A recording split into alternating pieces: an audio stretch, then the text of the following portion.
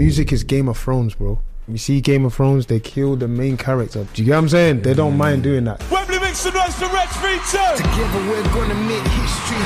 I think the best turning point for me was when I was 16 and my mum threw me out. She feels like it was a harsh thing to do, but I'm like, at the end of the day, if you don't do that for me at 16, I don't become Wretch. I'm living my life, cause that's what I do best. We signed for a single, which was Tractor. That was my ringtone. Twin said to me, he was like, this song's gonna change your life. And then yeah, bam, it goes in the charts and everything changed after that.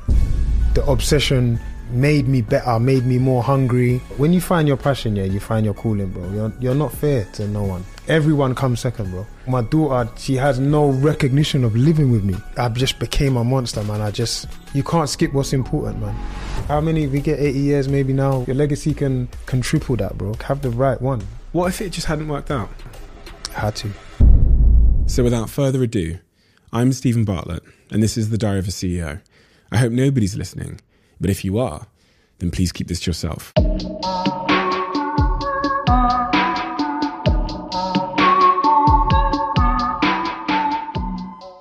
Wretch, take me back to Tottenham when you were growing up. I'm a big believer, and to be honest, I always start these podcasts in the same way, because I came to learn when I was younger the importance of those early years on shaping who we become as adults. And someone said this wonderful quote to me, that we're actually just children living out the stories we told ourselves about ourselves long ago. Mm-hmm. So take me back to Tottenham, where you grew up, and the context in which made you the man you are today.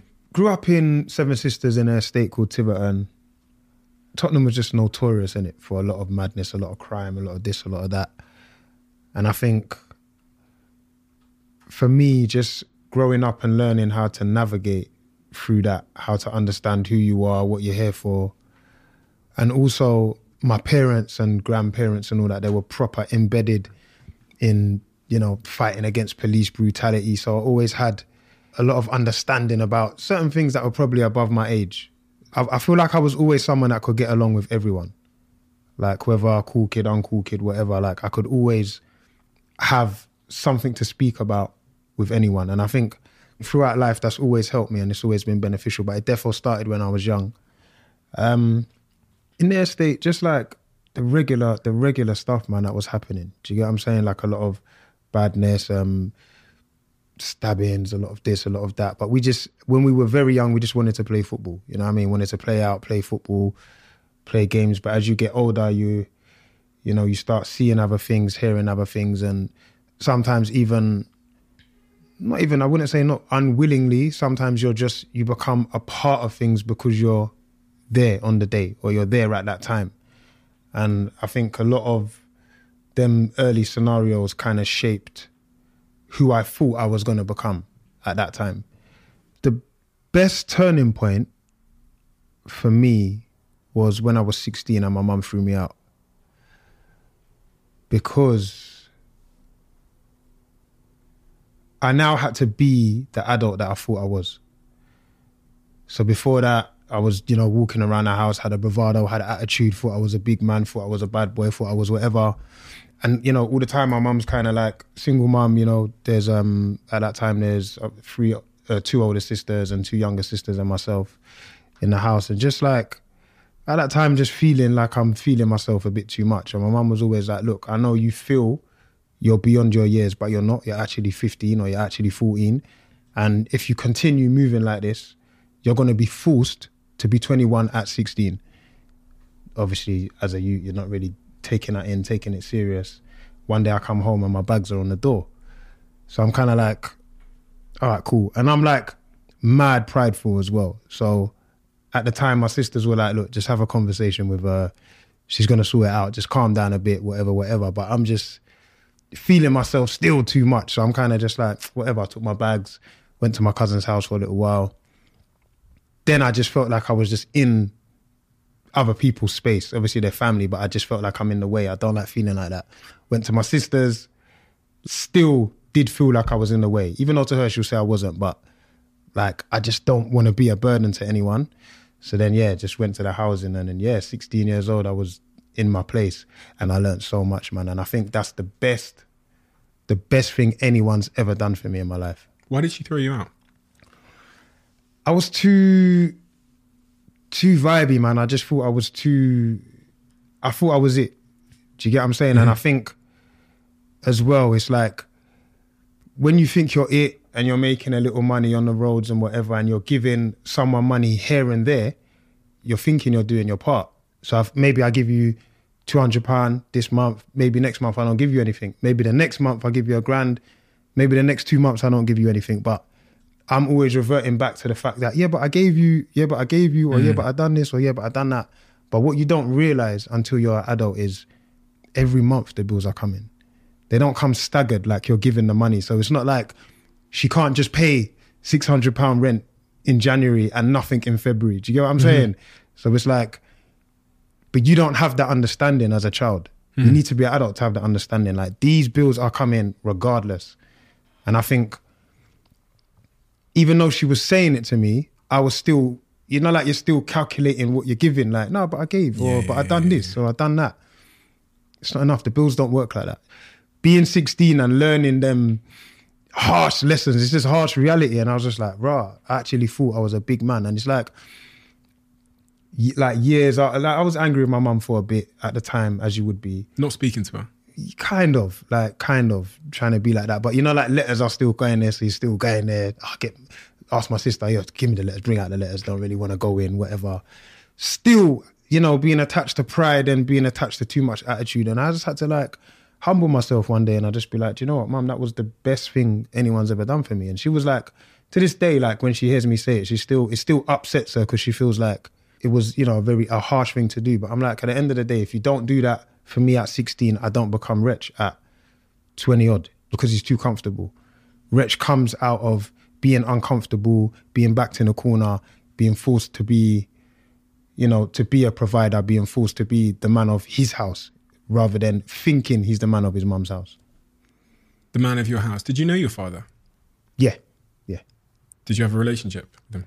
Yeah. My dad's was very, very serious, man. Very serious, very strict, very well respected because of, in the area with all the police brutality and all of that, all the things that they fought for and still fight for, him, my uncle and my nan. But just very, very, very harsh. Very harsh. And the DJ as well. So old school, you remember they used to string up sound systems. Like my mum's house, like all the speakers throughout the passage, one of the rooms, all the speakers, like all of us had to share because the speakers had their own room. You get what I'm saying? I'm like, Mum, can't I at least sleep in the speaker? Like I'm sharing with my sisters. I need a little space or whatever. But yeah. Good relationship. Obviously him and my mum parted ways. And still kept a relationship. Like I don't have that, I don't know my dad thing. Like I know my dad, yeah.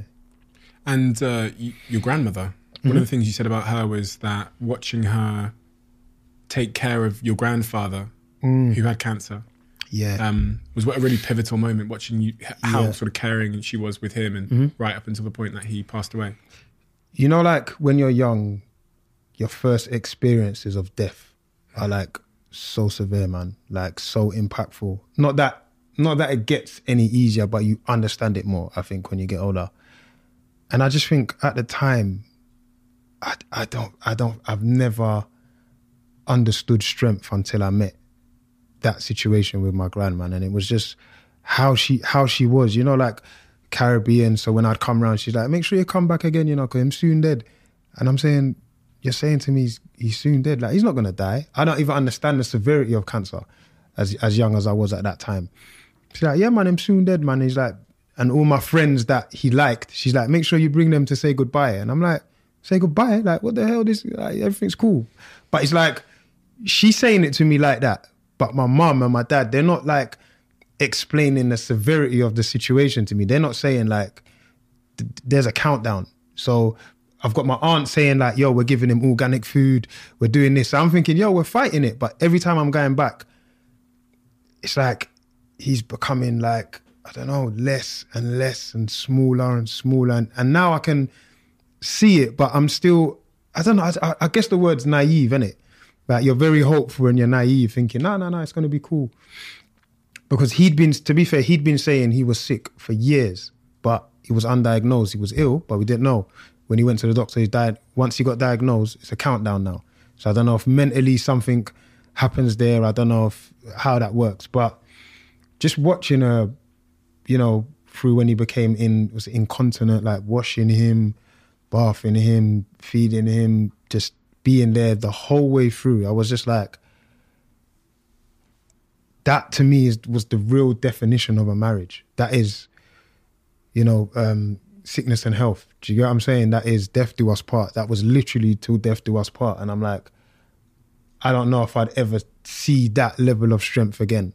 The other thing that I really stuck out to me about your childhood as I was reading through your backstory was that moment when you're 9 and a car comes up next to you. Yeah.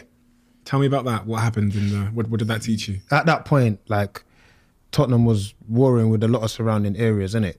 So it was like Ford Fiestas back then, tinted cars rolling through the estate, just looking for whoever they're looking for. But I live in the middle of it. And being young, but being tall. And remember back then, when everyone's warring with each other, like now we have the internet, so everyone knows who everyone is, what everyone looks like, whatever. Back then, nobody didn't. It was just a description, like he's dark skinned and skinny. Do you get what I'm saying? So they come in looking for a dark skinned and skinny guy, but I'm 9 and I'm going shop. And then I remember the car was breezing up to me. And I'm thinking, bro, why is it driving like that? Skids. Wind down the window, and then I look in the car, I'm like, bro. But it's just like, nah, and then drive off. And I just thought, bro, like, what the hell? Like, I just thought, imagine if I ran, like, because, you know, like, for a second I was going to run. Like, I was thinking, bro, the car's, because it's driving towards me, I can run that way, he ain't going to be able to spin around. But I just remember thinking, like, I haven't even done anything. Do you get what I'm saying? Like, first of all. But then when it stopped and then done that, I was just like, let's drive off. And I think that thing there made me feel like it's probably better to be involved than to not. At the time. Do you get what I'm saying? Because at the time I'm not involved. I'm actually just a clean-hearted, good youth. I just play football and computer, that's it. Do you get what I'm saying? So when that happened, it made me feel like, rah, that could have happened to me for no reason.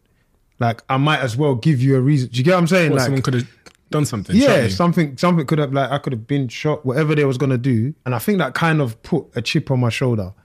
Do you know what I mean? For the next couple of years, which obviously is what led to my mum feeling like, nah, you're feeling yourself a bit too much. Go and fly the nest. Like, if you don't push the bird out the nest, it won't fly. You know, if you're not thrown in the water, you don't have to swim, kind of thing.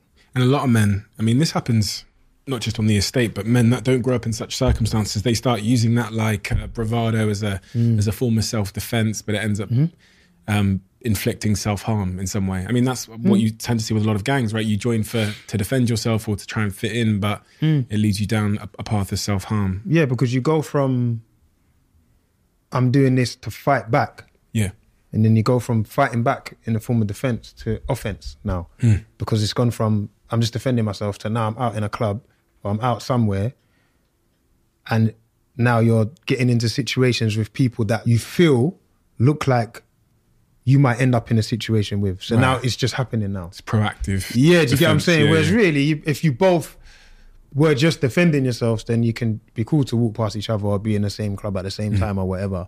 I think a lot of like things being unsaid, like when things ain't clear, like just because you're in an environment and you feel, I don't know, you might not have an issue with anyone in the environment, but because there's no clarity, because they haven't said we don't have nothing with you and you haven't said we don't have nothing with you, it's just tense. Yeah. I mean, that's life, right? Relationships, you know what business, I mean? communication. And there's just a little tenseness, and it's like, why is it tense? And then depending on how the ice breaks, do you get what I'm saying? If it breaks the right way, it's cool. If it breaks the wrong way, then it's just erupting into something that didn't even exist, to be fair, in the first place.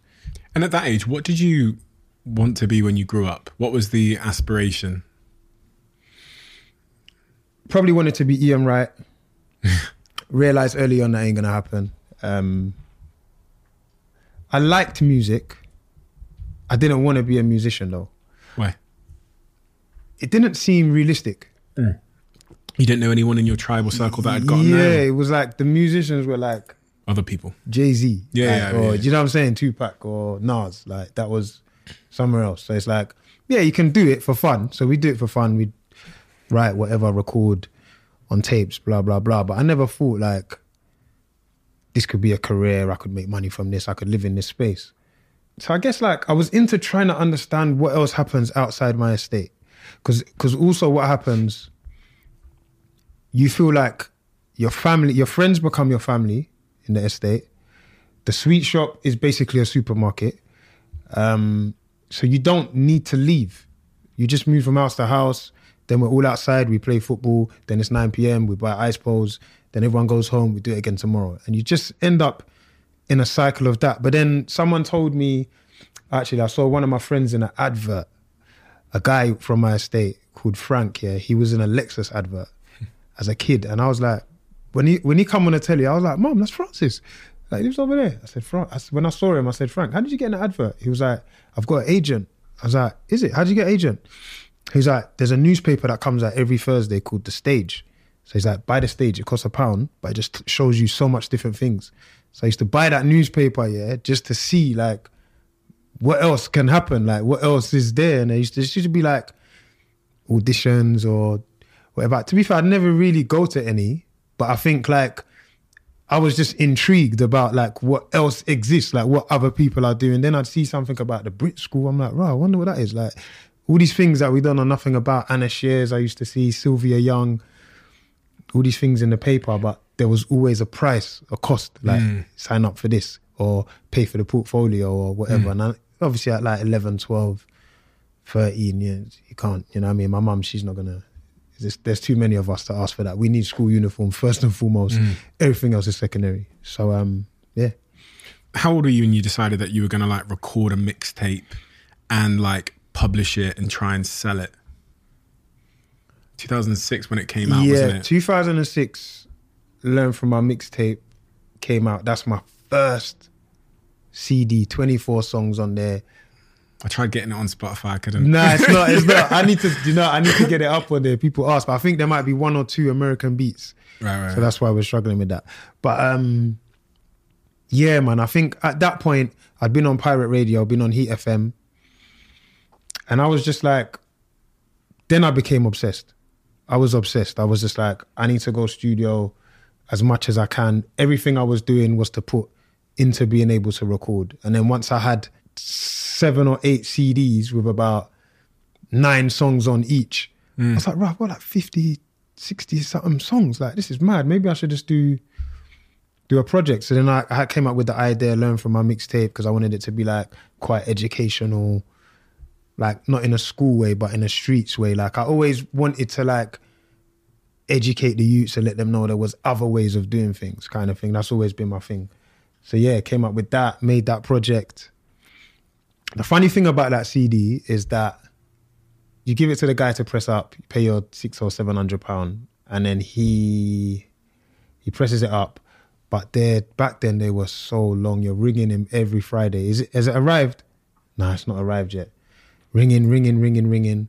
So the day my son's born, I'm in the hospital, I get a phone call and it's the guy and I'm like, so the baby's born, healthy, everything's cool. I answer the phone, he's like, your CDs are here, come now. Because he's not, I don't know, I don't remember if it was a Friday, but he wasn't in tomorrow, he wasn't in for the next 2 days. So it was like, come now. So obviously I'll come off the phone, I'm in the hospital holding my son. So like his mom's looked at me and she's like, who was that? I was like, yeah, man, the CDs are here. But she knows that this is my thing. So this is like, but this is the thing when you make music. You're obsessed, bro. You're obsessed. So I'm like looking at my watch, like, you get what I'm saying? And she's like, then she just looks at me and she goes, just go and get the CDs, man. Just go and get the CDs. I'm like, thank you, man. Like, I didn't give up my son. Jumped in the car, ripped to Croydon, picked up 1,000 CDs. 1,000? 1,000, bro. You got them all in the car? 1,000, all in the car, bro. 1,000. Like seats, 2 of us in the car, seats down, cut like 1,000. It takes up bare space as well. Got them back. So then like just put them in the hallway, went and picked them up, brought her home, and she was just like, you need to get these out of this house. Because now there's a buggy, there's Moses basket, there's all of this stuff. I'm just like, I'm just feeling mad pressure. I'm just like, rah. It was just fun and exciting, man. It was like my life was reborn, my son was born. I just felt like a new energy. I was re-energized and I just wanted to go, man. So it was like, spent the next couple weeks doing the sailing return. So it's like, so you take them to a shop. If they don't sell them, they give them back. bro. And at that point, I don't care about the money, bro. I just want to be heard. Like, someone drove past me and they were playing my CD, bro. You can't tell me I'm not Jay-Z back then. When I heard that, and I don't know the person, normally you know them, I'm like, rah, he doesn't even know it's me. He's driven past me. I'm like, yeah, this is happening. We're growing. So yeah, just re-energize, man. And Sale and Return is long because you're no one. The shop guy, his shelves are full. So he's like, yeah, we'll take 5. I'm like, my guy, I have 1,000 of these. Take 50, bro. I won't even come back for the money. I swear to you, bro. Like, I'm cool, bro. He was like, nah, give me 10. Bro, you know what I'm doing? Just to get rid of them. I'll buy the 10 back, yeah? And then he'll call me and he'll be like, yeah, the 10 went fast, you know? Like, I'll make someone else do it. The 10 went fast. Don't lie. What do you want? You want the 50 now? Yeah, bring the 50. Yeah, we got 50 for you coming. So you'd get a friend to go in and buy the CDs. Yeah, do you get what I'm saying? So now I can go and give him 50. That's half a box out, bro. This was taking up so much space. So yeah, doing that. Oxford Circus, Birmingham, Croydon, like all the music shops. And yeah, it was different time, innit? When you were running around shotting those CDs, what were you doing for money? Because I'm sure that wasn't covering the bills, right?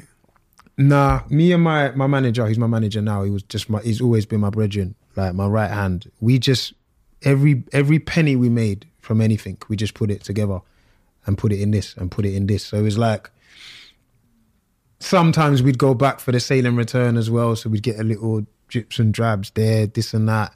And just literally just sharing money. It's like we had one bank account, if I'm honest. Like we were just sharing, like anything.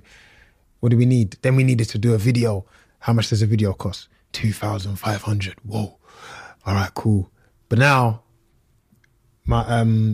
at the time, like my son's mum's like, yo, we need buggy. Let's say we need a buggy, but it's like, I need to do a video. It was like, I felt like I was always trying to decide between a buggy or a video. Yeah, bro. Like you feel so guilty, but you know, it made me understand. It made me understand like the need and the obsession and the love I have for this thing because I'm actually always comparing it.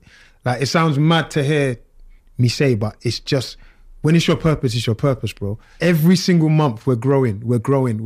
It's getting bigger and bigger and bigger and bigger. And when it gets to that point, we'll have how many buggies? Do you get what I'm saying? We have the best cot, everything. It'll be able to spin. You get what I'm saying? We'll put the baby to sleep, whatever. You know what I mean? SMA champagne. So yeah, but that was when I was understanding that you've actually got some kind of obsession or some deep rooted love for this thing that should probably not be like that. Do you know what I'm saying? Like what you're weighing up against the other thing, it just was, man. How long were you in that phase of trying to give people your CDs and like how in years or months, how long was that phase where like people weren't, because I was watching the Kanye Netflix documentary recently. Cold, yeah. And it reminded me of that you got that young man who believed in himself more than anyone else did. You see that scene where he plays like... Bro, it all falls down. All falls down and she's not paying attention to it. She goes on the phone. Yeah. She's on the phone. She's intentionally trying to tell him to piss off by ignoring him. Yeah. It reminds me of that. Like, so how long were you in that phase of your journey, just like selling them CDs? I think, so if this first CD came out 2006, I reckon since like 2003, I'd been giving out music. But what I was always very clever at, like I always wanted everyone to like my music. So I had different CDs with different songs on. So I'd have like a CD with 10 grime songs, a CD with 10 love songs, a CD with 5 songs about trying to turn your life around. I just had different CDs. And what I'd do, I'd give the CD to each person as to what I think they would like. So I give the man them that one. But what was happening is, like, I gave a man that, and then I gave his sister a different one. But his sister was like, yeah, but my brother's got one that's got different songs on. But I'm like, I don't think you'd like that. So it was like, I was always I had enough music to please everyone. But then everyone wanted the other songs as well. So that kind of made me decide that, you know what, if you put everything on 24 songs, then maybe they can all be centered to this disc. And it can start there. And it worked, yeah. 2003, 2006, you were trying to move them CDs. Mixtape comes out 2006. Yeah. But what were you using as metrics to figure out if it was actually working? Bro, if I heard my song on the radio, we was winning. Every time I heard it, I was like, cool. And my manager, we are yin and yang. Like I'm all creative and this guy is all genius in another way. So he would be like, I'd go to his house and he'd be like, all right, cool. We're going to this show in Nottingham. These people are performing.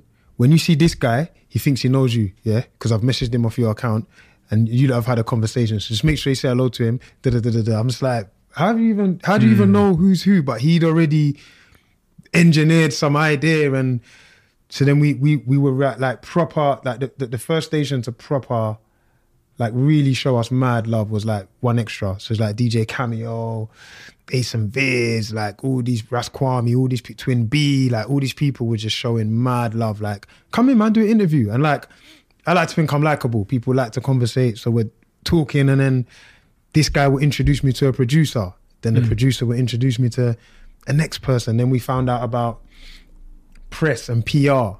Started working with a guy called Charlie at Visions.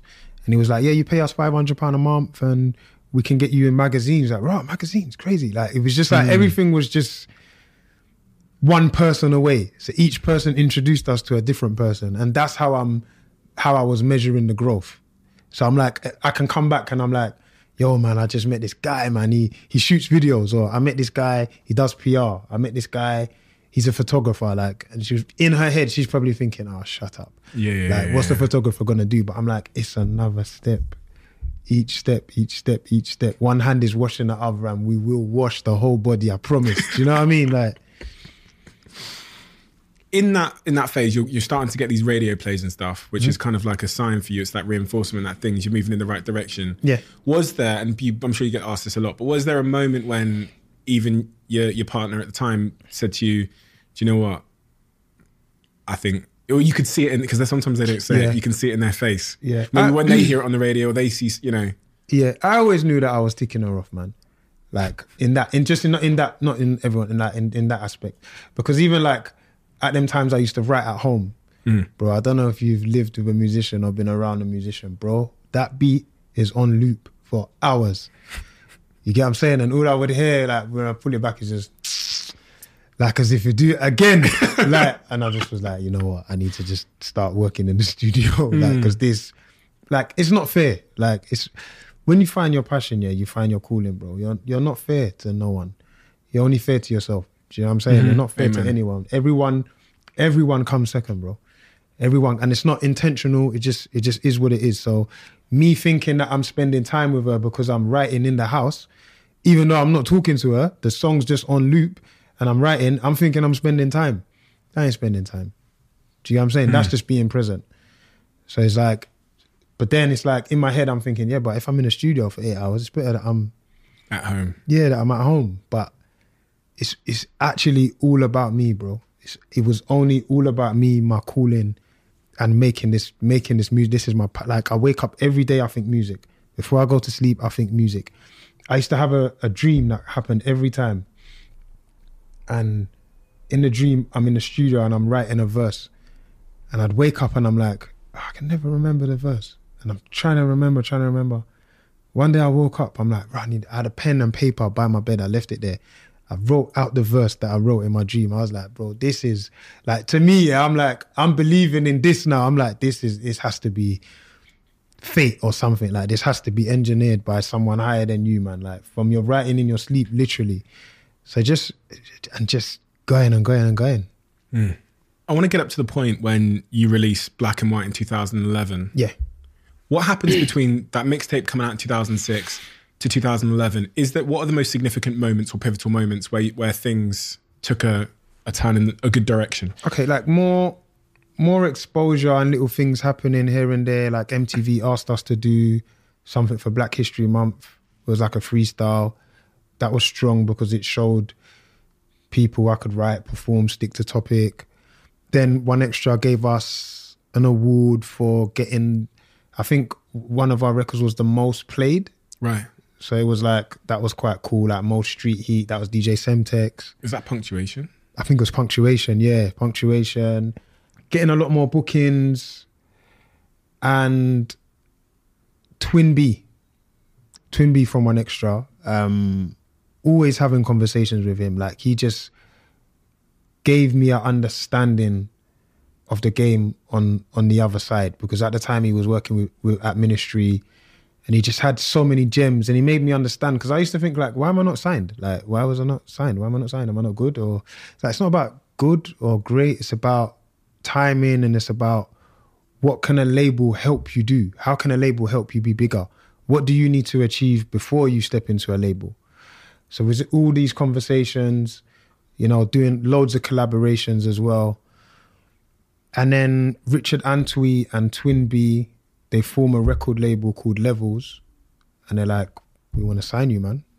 And I'm like, rah, okay, like what happens now kind of thing. It's like, now you need a lawyer, now you need, you know, all these other things. And it was just like, once it got to that point, I knew that it was serious, because Richard Antwi had worked with Adele, so many different people, do you get what I'm saying? And I knew that this guy was serious, Twin, music lover. We'd had endless conversations on the phone about music, and they had their situation with Ministry of Sound. So they were like a subsidiary of Ministry of Sound. So it was like signed to Levels, like, you know, and Ministry as well. And I just knew that that was the right thing to do at the time. When you get that news that they want to sign you, what's Ashley saying? Do you come home and you're like, ha! Yeah, innit? We done it. I don't think I do, you know. I guess by that point, just me being about me, the relationship's not where it could have been or where it should have been. Do you know what I mean? Mm-hmm. So I think by that time we're already going our separate ways. Yeah, kind of drifting apart. But yes, I didn't get to kind of have that thing. But I think she's, you know, she's happy for me, always been happy for me, always knew that this was what I needed to do. She knew that it was a need and not a want. Because of the things, everything I was weighing it up against, she knew that this is a need. Like, this guy needs to do this. Like, he needs it. So, yeah. And then Black and White. Yeah. So initially, we signed for a single, which was Tractor. That was my ringtone in 2012. Yeah, that was my ringtone. I don't even know what phone it was, but it was my ringtone when I first did one day at university before I dropped out, and that was my ringtone from day one. My guy. Yeah. We had that record, and Twin said to me, when I put the verses down, he was like, this song's going to change your life. Really? He said that? Yeah. And I was like, I don't know how you know that, but you're my guy. So I'm believing in you. And I'm like, I just didn't know what would happen next. So I'm still going back to them times when I'd go to the record shops, and kind of buy back the CDs to give more. So when I'm out in the club, if they're playing the tune or they're not playing the tune, I'm making sure they play the song. Do you get what I'm saying? Like, I'm saying, what does it take? What? All the drinks? Cool. I'll order drinks. Play that song when the drinks come. Like, I'm making sure that this song is being heard. We're trying everything. We're not trying to, our thing was always floor to ceiling. We'd make sure we'd covered everything floor to ceiling. And then, bam, it goes in the charts, and literally everything changed. Everything changed after that. Take me through that process. So it goes in the charts, and then you start, just what's it like? Because I never had a hit. Bro, it's like you get throughout that week. So say like the song's available to buy on Sunday, it was back then. So Monday morning, like the labels kind of knows the numbers, innit? So they're kind of like, you're number 8. I'm like, raw, number 8. They're like, yeah, but we'll catch 7 and 6, maybe 5. Then the next day it's like, yeah, you're number 6. I'm like, what the hell? Like, and it's just going higher. Then it gets to 4, I think, and it goes back to 5, and it's like, it's 5, and it's like, raw, we want to hold in the top 5, and it's just, I don't know. I just think at that time, you almost step into a vehicle and then it just starts moving. And it's like, like when you're driving through an area, you're looking out the window, you're just seeing things and you're just seeing people, but you're just moving. It was just moving, bro. Like, it was just moving. It was moving. And then you're doing Glastonbury, and then you're doing Wireless, and you're doing V Festival, and you're doing, everything was just moving. Everything happened so fast that I don't think I even stopped to take it in at that time. And then it was cool. You done it once. That was one single. Now we want to do an album. What's the next single?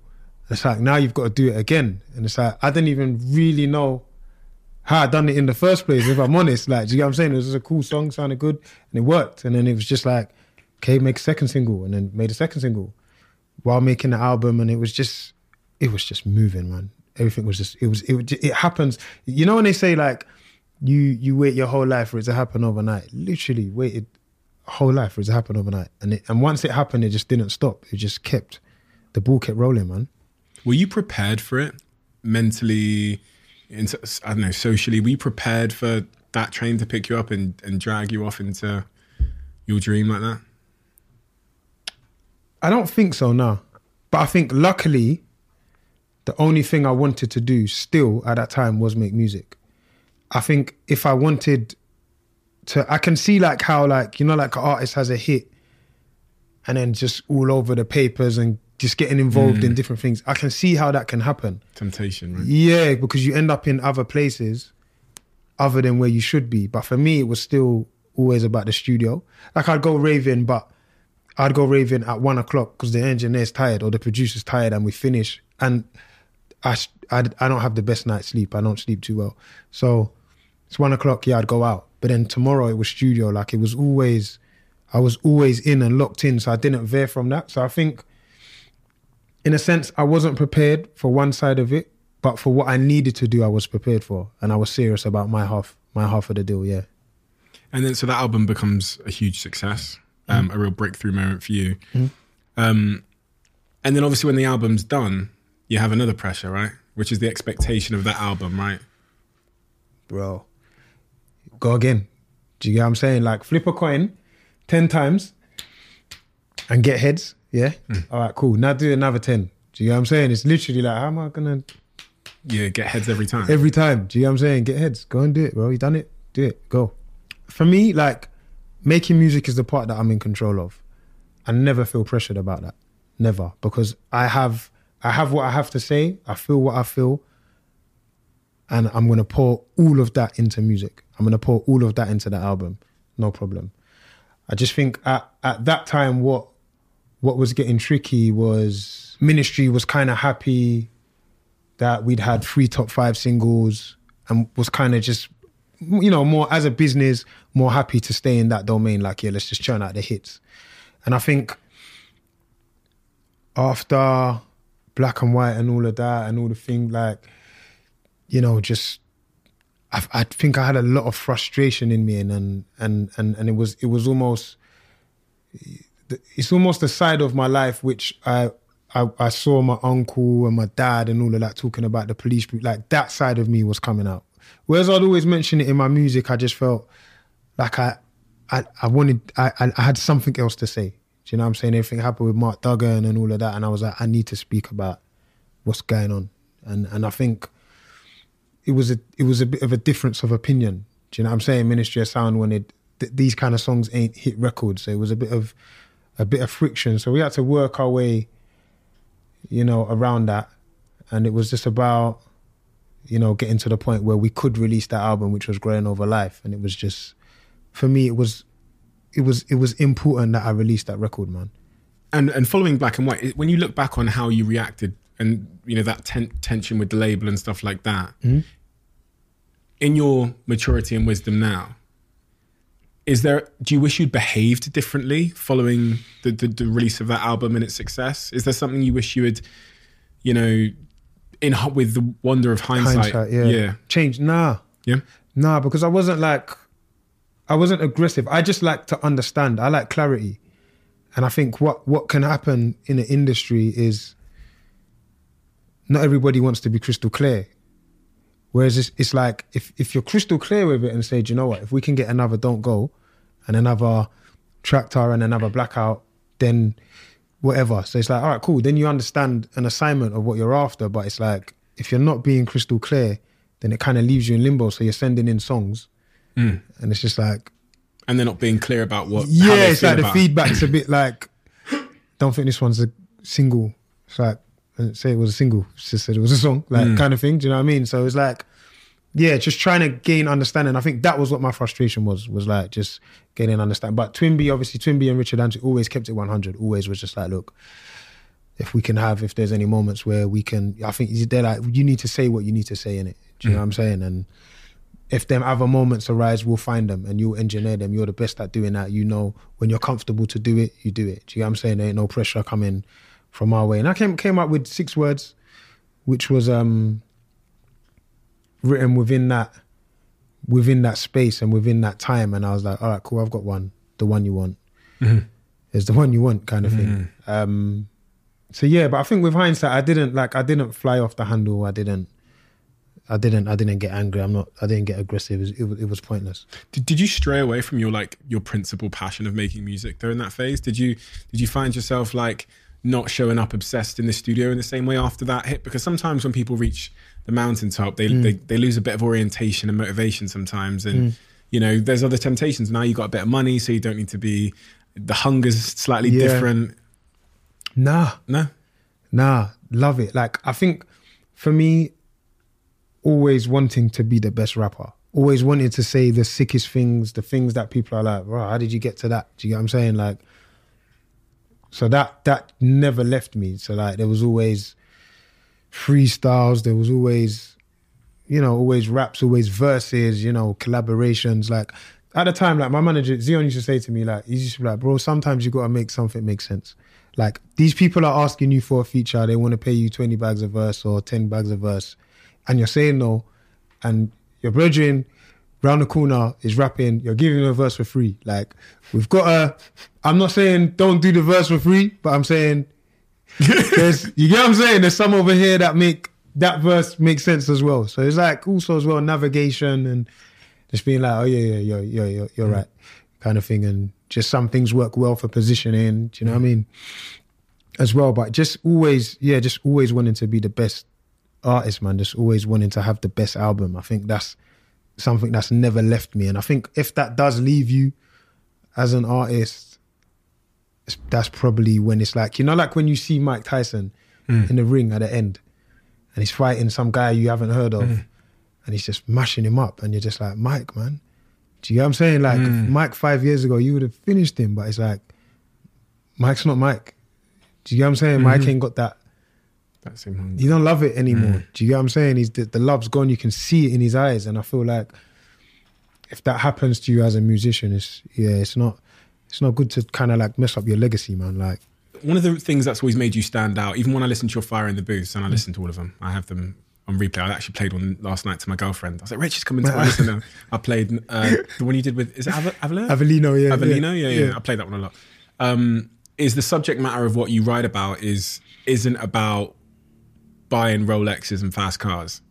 Now, as a young black man myself, I tend to feel a sense of disappointment when I go on Instagram and I see like the new school of like hip hop artists all putting their hands in and showing their rollies, because for me, it's like leading our people astray in the sense, because I would like them to show their investment portfolio or the equity they have in businesses and stuff, because like, you know, what's your stance on that? I actually was going to put some stuff on my story the other day because I don't want to name names because it's not about individuals, it's about a culture. I saw some rappers that actually follow me, some big hip hop UK rappers that follow me, all like showing off the material things. And it really disappoints me because I know there's thousands, in this case, there's 800,000 people that follow this guy, and they're now going to aspire to buy Gucci before they invest their money or put it away. What's your thoughts on this? I think growing up, I think like we were so like bedazzled by the American rap culture, and we'd always seen them have things, have jewelry, have all these things and whatever. And I think even myself at a point, for me, that was like a trophy or a measure of success. Do you get what I'm saying? It's like the Rolex was a measure of success. And I think like I've heard you say yourself as well, it's like once you get it, it's like, doesn't really make you feel inside. It doesn't really give you nothing like that. And I think we haven't had the luxury of information. And I think information comes from people who look like you and people who have been through it, had success, and are able to tell you. So now I'm in that position. I'm able to talk to an 18-year-old and be like, yeah, man, you can get that, but at the same time, make sure you've got that. One of the dumbest things I'd ever done in my life, I don't think I've said this anywhere, is, so obviously when I, out of my mum's, got a council flat, bro, when I signed my deal, I left my house. I left the whole house and just left the council house, just left it. But people at the time were saying to me, yo, man, buy it. Like, why don't you buy it? And I'm like, I'm not going to live here. Like, it was in Tottenham. I'm like, I'm not going to live here. You know what I'm saying? And they were like, no, you don't. Just buy it. But the people that were telling me to buy it didn't own a house. So I'm like, what do you know? Yeah, what do you know? Like, I live in Princess Park Manor. Do you get what I'm saying now? Like, this is gated community. Like, this is way better than this, bro. That was a very stupid mistake. I should have bought that. That would have been my first one on the ladder. Do you get what I'm saying? They give you a discount, bloody, bloody, blah, whatever. But even though I had the information, it wasn't coming from a success story. It wasn't coming from someone that had done it before. Do you get what I'm saying? So now I'm the first one that's like, yo, where are you going to rent? Like, think about what you're doing. Because then even myself, like, I was living in Princess Park Manor forever. And even in there, like, I wasn't ever like thinking about buying property. And they were like, don't you want to buy the one that you're in? I was like, nah, I'm not going to be here forever. Like, in my eyes, property was you buy to live, not buy to let. And you can't move. Yeah, do you get what I'm saying? So in my head, I'm thinking, no, I'm going to buy where I'm going to live. But I'm like, I never really understood that, no, you can buy and move and just own it and then rent it yourself. Do you get what I'm saying? I didn't really understand the principle of that. So I understand why it happens. I understand why we want all these trophies. I get it. But I think it's about people like myself who can now conversate with the younger lot and be like, look, man, like, I get it. It looks nice, but bro, like, this music is Game of Thrones, bro. Music is you see Game of Thrones, they kill the main character, bro. Do you get what I'm saying? They don't mind doing that. Music is Game of Thrones, bro. You're Michael Jackson on Monday, you're T.O. Jackson on Tuesday, bro. Like, and then you can be Michael again by Sunday. You get what I'm saying? Like, it's musical chairs, bro. Like, you have to understand, we're not always going to be number one forever. So just make sure you're buying a foundation for your foundation, man. Yeah. When you had, your first big breakthrough moment, at the time, did you somewhere in your mind think that this meant that you would be number one forever? Is there part of you that goes, oh, we've done it now, in terms of like, now I know the equation? Yeah. A bit of complacency, maybe. I kind of think, like, the more you understand, because obviously, but at that time, there's a route to get to number one. And it's like, your song's launched by Mr. Jam or Annie Mac, and then the pre-order's out, and then you go for playlisting on Radio 1, 1Extra, Capital, and there's a route that puts you on the pitch. Do you get what I'm saying? Contention to get it. So there's a route. Steps. Yeah. So, but the problem is, you can't believe in the route more than you believe in the fruit. So you can't think that this route can work with whatever fruit you give it. Do you get what I'm saying? Still has to be an apple, bro. Do you get what I'm saying? Like, it still has to be fruitful. It still has to be a record, a sick record. Do you get what I'm saying? So then, you like, we've had some records that I thought, like, there's one or two that I thought, like, the root can carry it. And then when the root don't carry it, you realize, like, nah, this don't work every time. You don't just you don't get 10 heads in a row, bro. You get what I'm saying? You get tails one time, and then it's how you bounce back from that. Have you had to talk to me about bouncing back from that then? Because even as a fan of yours, like, I'll play records of yours when they drop, and I'll be like, I'll say to my boys, we got this little chat on WhatsApp. I'll say, this one is a fucking, like, this one is I'm like, this one's gonna be right, and then it might not get there, and another one might. You must have that all the time. And how do you manage the expectation of, like, creating a project, you believing that it's X, Y, and Z? I mean, I do that with these podcasts as well. You just never know, like, which episode's gonna bang, right?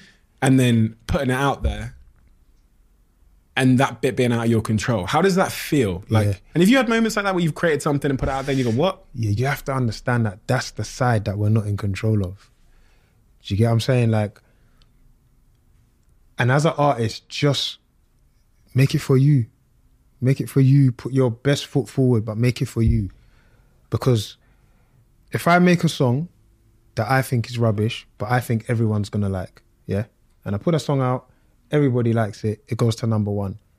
I now have to perform this song. Mm-hmm. This song is in my discography. This is in my catalogue. Like, my great grandkids are gonna hear this song.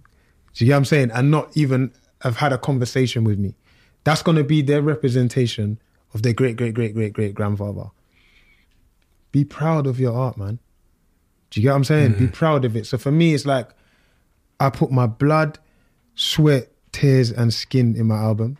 When it comes out, if they like it, if they don't like it, what can I can't do anything more than I done. And I put my best foot forward. And I think you have to live by that, man. Because you either have the hit that you don't like, or you put out the record that you don't like and it's not a hit.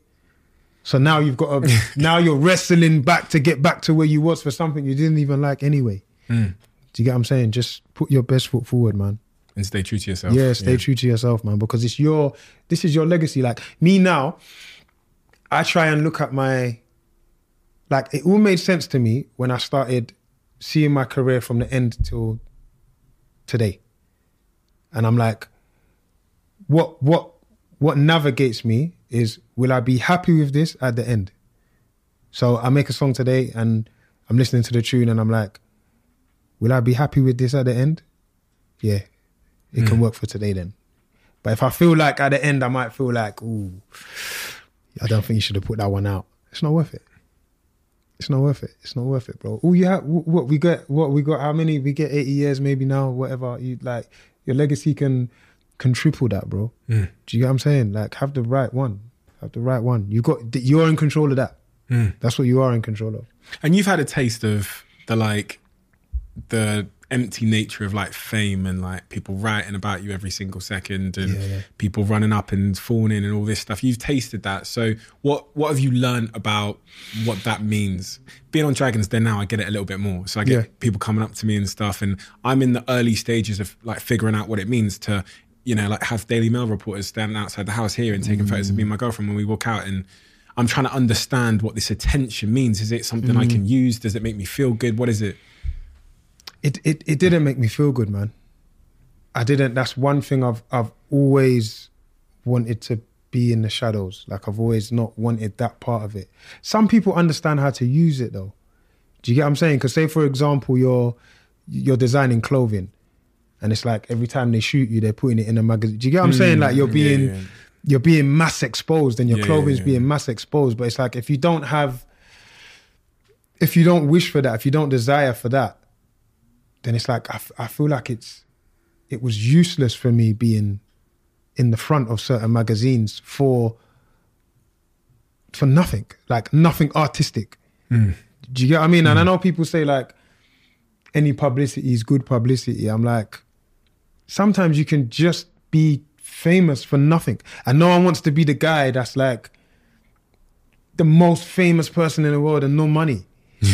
Do you know what I mean? Or like, not, and I don't say money like to be rich. I just mean like, everyone knows who you are and everywhere you're walking, you're stopping and it's having a conversation, taking a picture, taking a this, taking a that, taking a that. But like, your thing's not in order. Like, you're not going to feel good being that person. So like, I never really liked it, man. I never liked it, man. I was hiding from the pipes, man, all the time. In your come up, did you ever experience what they call like imposter syndrome? Walking into rooms and feeling like, what the fuck am I doing here? Or being in situations and going like, I don't know if I deserve this, that voice inside. For a short period of time. But you know who made me overcome that? Richard Antwi. Like, he passed away, but he's such a champion. This guy walks into any meeting fearlessly. Like, you could be sitting down with the head of HMV and he's going to tell them, yeah, you need to take 20,000 of our CDs and da-da-da-da-da. And you're just like, rah, like, you're just, like, he made me feel like, you're you, bro. like, you're gold. You're the gold as well, you know. You're gold, bro. Like, don't now walk into that room and because you think everything in here is gold, become silver. No, I'm gold as well. Do you get what I'm saying? And I think being around him and then that dripped down to my manager, Zion, as well, and he's got that thing as well where, bro, we were having like, I remember we done a thing with Lucozade where they put us on like, on the bottles. Yeah, on the bottles, yeah. And I remember like us sitting down, we were like tapping each other. So we're like, yeah, what do you want to put on the bottles? Like, yeah, man. We want to put our estate on the, but I'm thinking they're going to say no. But they're like, yeah, that would be sick. Like, yeah, picture of our estate. Yeah. And what else? Yeah, man, and this and that and that. And I realized, I was like, you can get the things that you think you can't get, you can get. Like, you are the gold as well. There's a reason why Lucozade want to partner up with Wretch. Do you get what I'm saying? Like, there's a reason. And it's like, sometimes we think they're so big, they don't, but they need, it's a two-way thing. It's a two-way street. So I think, yeah, for a short period of time I did, but then like Zion, Richard, Twin, like they just made me understand the importance of like, knowing your worth. Yeah, knowing your worth and just being fearless, man. Just walking into any room as me. Like, and like I did feel that as well at certain times because obviously now we see the festival lineups like Wireless and all that. Like you see Miss Banks, you see Steph London, you see Getch, you see Gigs, you see so many names. 2011, it wasn't like that, bro. You see Tiny, you might see Chip, you see Wretch. Do you get what I'm saying? It was like, or certain festivals, I'm the only representative of this genre.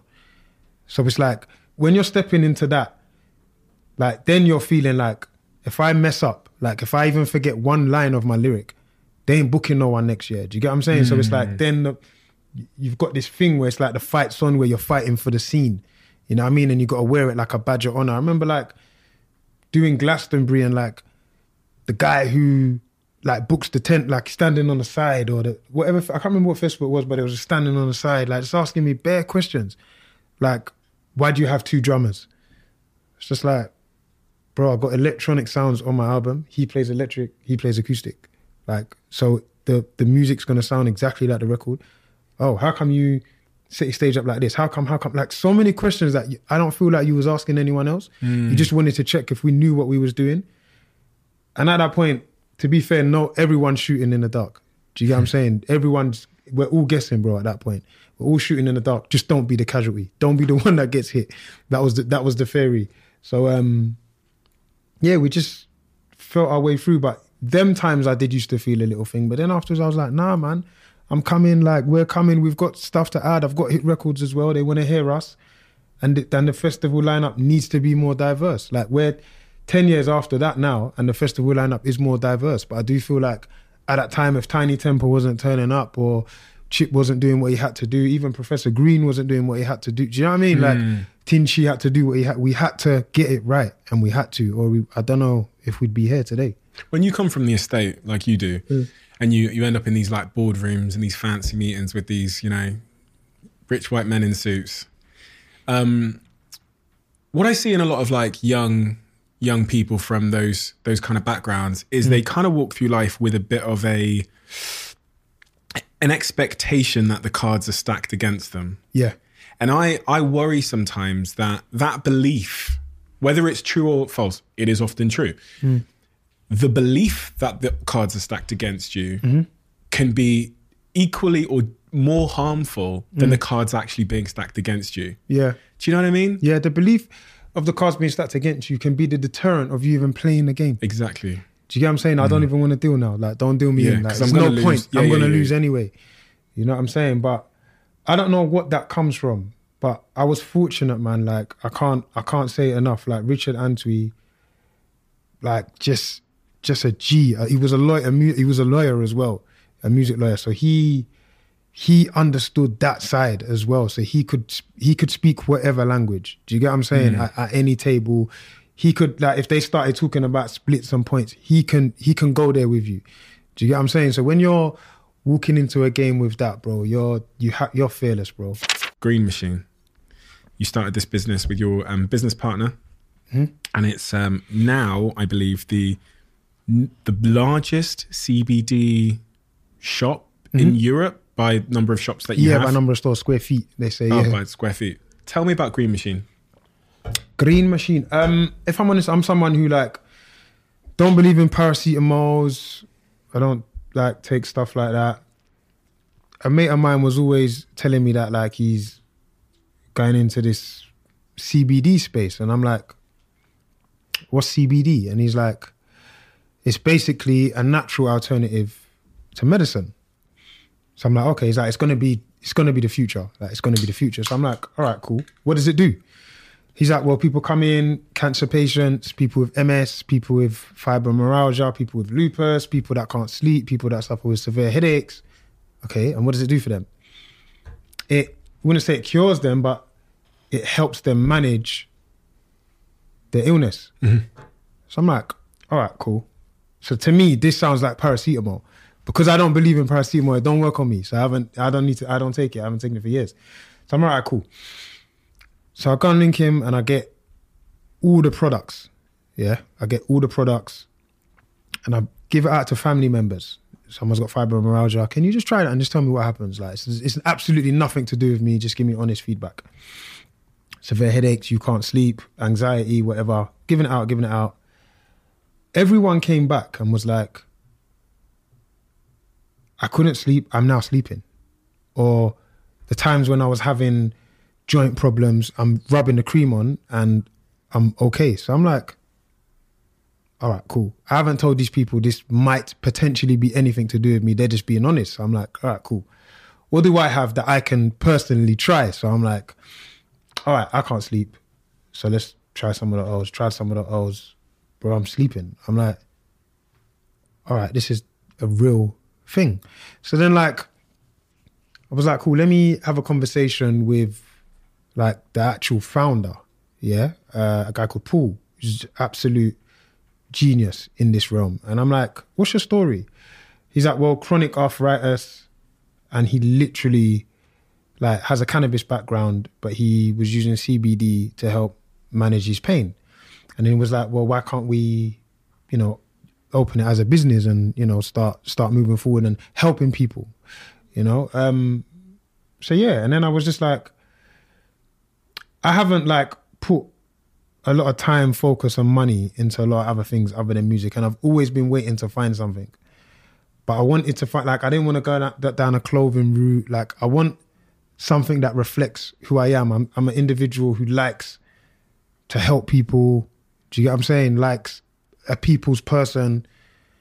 And I honestly think like this is like the future of medicine, man. Like, and so hopefully, it will go down the route where it will become prescribed. Like if you look at, and for us, it's about growing the business. We're hoping to have like between 50 and 75 stores within the next 3 years. Wow. And hopefully if it goes to the point where it does turn into like a former chemist. Like the thing is with the chemist, you go there and you're like, oh, I've got a headache. What can I take? They recommend you a thing. Or I've got itch on my back. You can actually speak to someone and they can tell you, oh, no, you're better off getting that cream. That works better for you. Cool. Like we want to be that kind of version for people that come in because it's a two-way educational street because people are coming in, a lot of people coming with MS, a lot of people coming with cancer. And I'm like, as much as everyone in the stores are equipped to tell them, there's still new things to learn and there's like still new ideas for different products. And it's just a new space that, I get to put some focus in. And it's something that's, I think is honestly going to benefit people as well. And we've tried a lot of the products. They're all amazing. This one actually tastes amazing as well. The grapefruit and mint drink. And we went down there earlier. We got some coffees and some of the oils and stuff, the creams that I'm going to try as well. Super interesting. The other thing that you're involved in, which I think is a fairly new thing, is the Def Jam position. So you're now the creative director there? Yeah. That's dope. That is just... It's mad. Yeah, I'm working with such a cold bunch, man. Like everyone's extremely talented, man. And I think for me, more than anything, like it's sick to be on this side because understanding it from the other side, like being the artist coming into an office or coming into an environment, I'm going to know the answers to a lot of the things what they're asking because I've been through it as well. So always on my come up, like I've always worked or had long conversations with artists that are coming, like whether it be Stormzy or it be Avelino or it be Young and Krypton, whoever it may be. And I think like there was never like a role or a title or nothing. And it's like, you're not doing that for money or for finance. Like you literally want to see the game nourish. You want to see everyone blossom. So it's like the game's got bigger. And I think now it's about showing that we're able to work in the infrastructure and add value. Do you know what I'm saying? Like it's valuable, our artists being inside, to be able to speak to artists. Do you know what I'm saying? To be able to create, to be able to implement ideas. Because what happens is like I say, we jumped on a train at the beginning of 2011 and it just moved. And then I had to meet a tour manager and I had to meet a booking agent and all these things. And it's like, I can literally talk you through everything step by step. And that's like, if we're signing artists at ground zero, sometimes there's artists that are already put a paper, he's already here, already established, he signed to us. But it's like just having artistic conversations with artists. Do you know what I mean? And I think it's beautiful, man. I wake up and think art, wake up and think creative. So to be able to be in a space where I'm able to do that with artists that I love and respect, with people that I love and respect as well. Win-win, man. It's dope. Yeah. Earlier on, you said "Till death do us part." I noticed you don't have a wedding ring on. No wedding ring. What's the situation there? You in a relationship? Are you dating? What's the? Yeah, in a relationship, not married. Have you struggled with relationships, or have you found it being a fairly obsessive person? Because throughout your story, I saw this word hunger over and over again, even when other people described you. And I'm thinking back to Ashley on that kitchen table getting annoyed at you. You know. Yeah, I think I'm understanding balance a lot more. I think that's come with maturity and that's come with age. Like, balance is important. I had no balance back then. None. It was all about making this happen. And I don't know if it's because it happened. Do you get what I'm saying? And maybe if it doesn't happen, maybe we don't get this version of me where I'm more understanding that you've got to divide time. I think also what was a big eye-opener for me, like, once again, talking about jumping on that train, yeah? From like 2011 to 2014, 15, bro, certain times my family's having conversations, yeah, and I'm like, what? When was that? And they're like, oh no, that was when you was off. Yeah, it's like I was dead for 4 years, or I was just off the grid. And it's like, it's never ever sat well with me. Do you know what I'm saying? So now, like, I make a conscious effort, a conscious decision to be, like, as someone who is the backbone and the head of the family, to be it. Do you get what I'm saying? Because there's two types of men that head the family, and it's one that everyone's financially okay, and if there's any red letters, but then there's the one that's able to do that, but is also there as well. Like, an hour on the phone, or let's go and sit down and talk for 4 hours, is as powerful as someone who can make a bill vanish. Do you get what I'm saying? And I think in 2011, I was more the other guy. I'll sort it out. I get phone this person that can sort it out. Like, someone can sort it out. I'm sorting it out. But it was like, I'm missing, and it doesn't make me feel good. I'm like, I miss graduations, and do you know what I mean? Like, so much things that, because you're busy, they might not invite you to now. Because we asked you to come last week, but you couldn't make it. Like, I was generally out of the country, but maybe I could have made that one, but you didn't ask. Do you know what I mean? So it's like, doesn't feel good, man. I think I'm probably red letter guy now.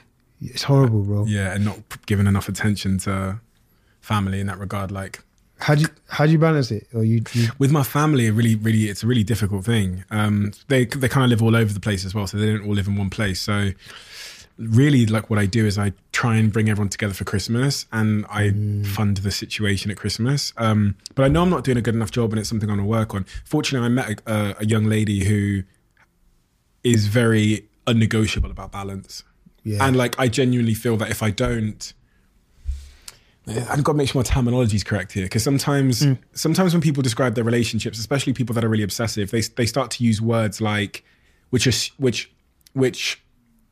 make it seem like I'm doing something to please someone so that they don't go. Yeah. Whereas it's not. It's, I want to do it, but she has given me the desire to want to be balanced in my life, which means, like, today, during the work day, I went for lunch with her, then came back quickly and like carried on with my research on you and stuff. I would never have done that before. Yeah. I would have just woken up in the morning, 8 o'clock, and I would have worked till 1 a.m. until I'd fallen asleep. And then I would have said to whoever I was with, probably kind of like gaslighted them in some way and said like, oh, you don't understand. Yeah. No, you found the right person then. There because we go. then you want to... Then I want to do it. It's not compliance. Then you want to do it. Yeah. You know what I'm saying? Then you want to. It's about balance, man. It's about balance. And like even me with the kids as well, like I've got my son's 15. Yeah, my daughter's 10. It's like that balance as well. Like it, you know, at the time when I had my daughter and we then, you know, but we separated and it was like, it hurts me like my daughter, she has no recognition of living with me. Do you know what I'm saying? It's like, she's like, my mum said like you used to live, like, I'm like, what do you mean? Yeah, of course I used to live there. You used to wake up and you come to me and she can't remember. Then I'm like, I need to overextend to build this relationship because my son has that. We've had that waking up, him going to sleep, waking up, seeing me. Do you know what I'm saying? And it's just them little things where it's like, the kids will come over and I'll be like, we're going to do this. And my daughter might say to me, I have to ask my mum. So it's like her concept of a dad was probably more like an uncle. Yeah. Do you get what I mean? Like, you know, like to your uncle, you say, no, I got to ask my mum, but not to your dad. But it's like she had to, I was like, no, me and your mum are on the same level. Do you know what I'm saying? But because she's not seeing me every day, like, or waking up to me, or, do you know what I mean? I'm not tucking her in. I was just like, bro, I had to, like, it was so important that we get here, and we're here now. But it takes time to rebuild, man. So it's better you build it than have to rebuild it as well. What if, you know when you were shot on those CDs and trying to get people to buy those first 1,000 CDs from your mixtape line for my mixtape, what if it just hadn't worked out? Has that ever crossed your mind? What if just, you know, what if it didn't work out? It had to. Like the plan B was revert back to plan A. Anytime you felt like you needed to remotely think about doing something else, it was revert back to plan A. It was always going to happen. There's a lot of people that think that and it just doesn't work out, you know? Like, does that haunt you a little bit? I think my need was too much, man. My need was I became too good at it. Like the obsession made me better, made me more hungry. I just became a monster, man. I'm like, no one can rap like I rap. Do you get what I'm saying? But that's because I'm listening to everyone rapping and I'm like, all right, cool. Is this what they're doing, yeah? Like, all right, triple rhymes, cool, I'll do quadruple. Do you get what I'm saying? Like, I was always trying to challenge, trying to push. And like, when you've been rapping, like when your year group is like Gets or Kano or, you know what I mean, or Gigs or whatever like that, that's like man's age group. They're my age mates. So it's like when you're listening to Gets and he's doing that, you're like, all right, cool, I can't even slip a second. You know what I'm saying? I've got to push. I can't. It had to happen, man. I don't see this story wasn't ending any other way, or like this story wasn't having any other middle. What would you say to musicians that, you know, are now coming up in this world of TikTok and, you know, what do you think they need to make it and to follow in your footsteps? I mean, now that you also know the industry as well and the inner mechanics of that, because TikTok is powerful now, man. It's the new tastemaker. It's the new discovery library. Platform. Yeah, it's the new discovery, man. And it's like, so remember when I said that there was a formula, and it was like if that DJ plays it first on Thursday, and then TikTok is a part of that formula now. Like you put a song on that sounds a certain way, it gets a certain amount of views, and that's an indicator to the record labels that this song's going to be amongst, you know, on the playing field of the hit playing field. It's become that. And I think you can use it to your advantage, but I guess once again, like the part we are in control of is the song, is the quality. Like always make sure the quality is top notch, regardless, because all the things, everything else will change, bro. Like Michael Jackson put out tapes, vinyls, Now Chris Brown goes on streaming platforms. Do you know what I'm saying? And I launched records on radio first. Now they launch records on TikTok for like everything will change, bro. But the quality will always remain. You can't skip it. You can't skip leg day, man. You're atting me there. We have a closing tradition on this podcast where the last guest writes a question for the next guest. And they don't know who they're writing it for. They always ask, but we never tell them. So they've actually written 2 questions, which is interesting. The first question they wrote, I'm going to read them both at the same time, is what for you is a life well lived? And then they wrote, how do you make the most of this moment? So what for you is a life well lived, and how do you make the most of this moment? A life well lived is waking up every day and having multiple reasons to smile. And within that, making multiple people smile. I always think like life is a record. So you know the record, put the needle on and it comes inwards.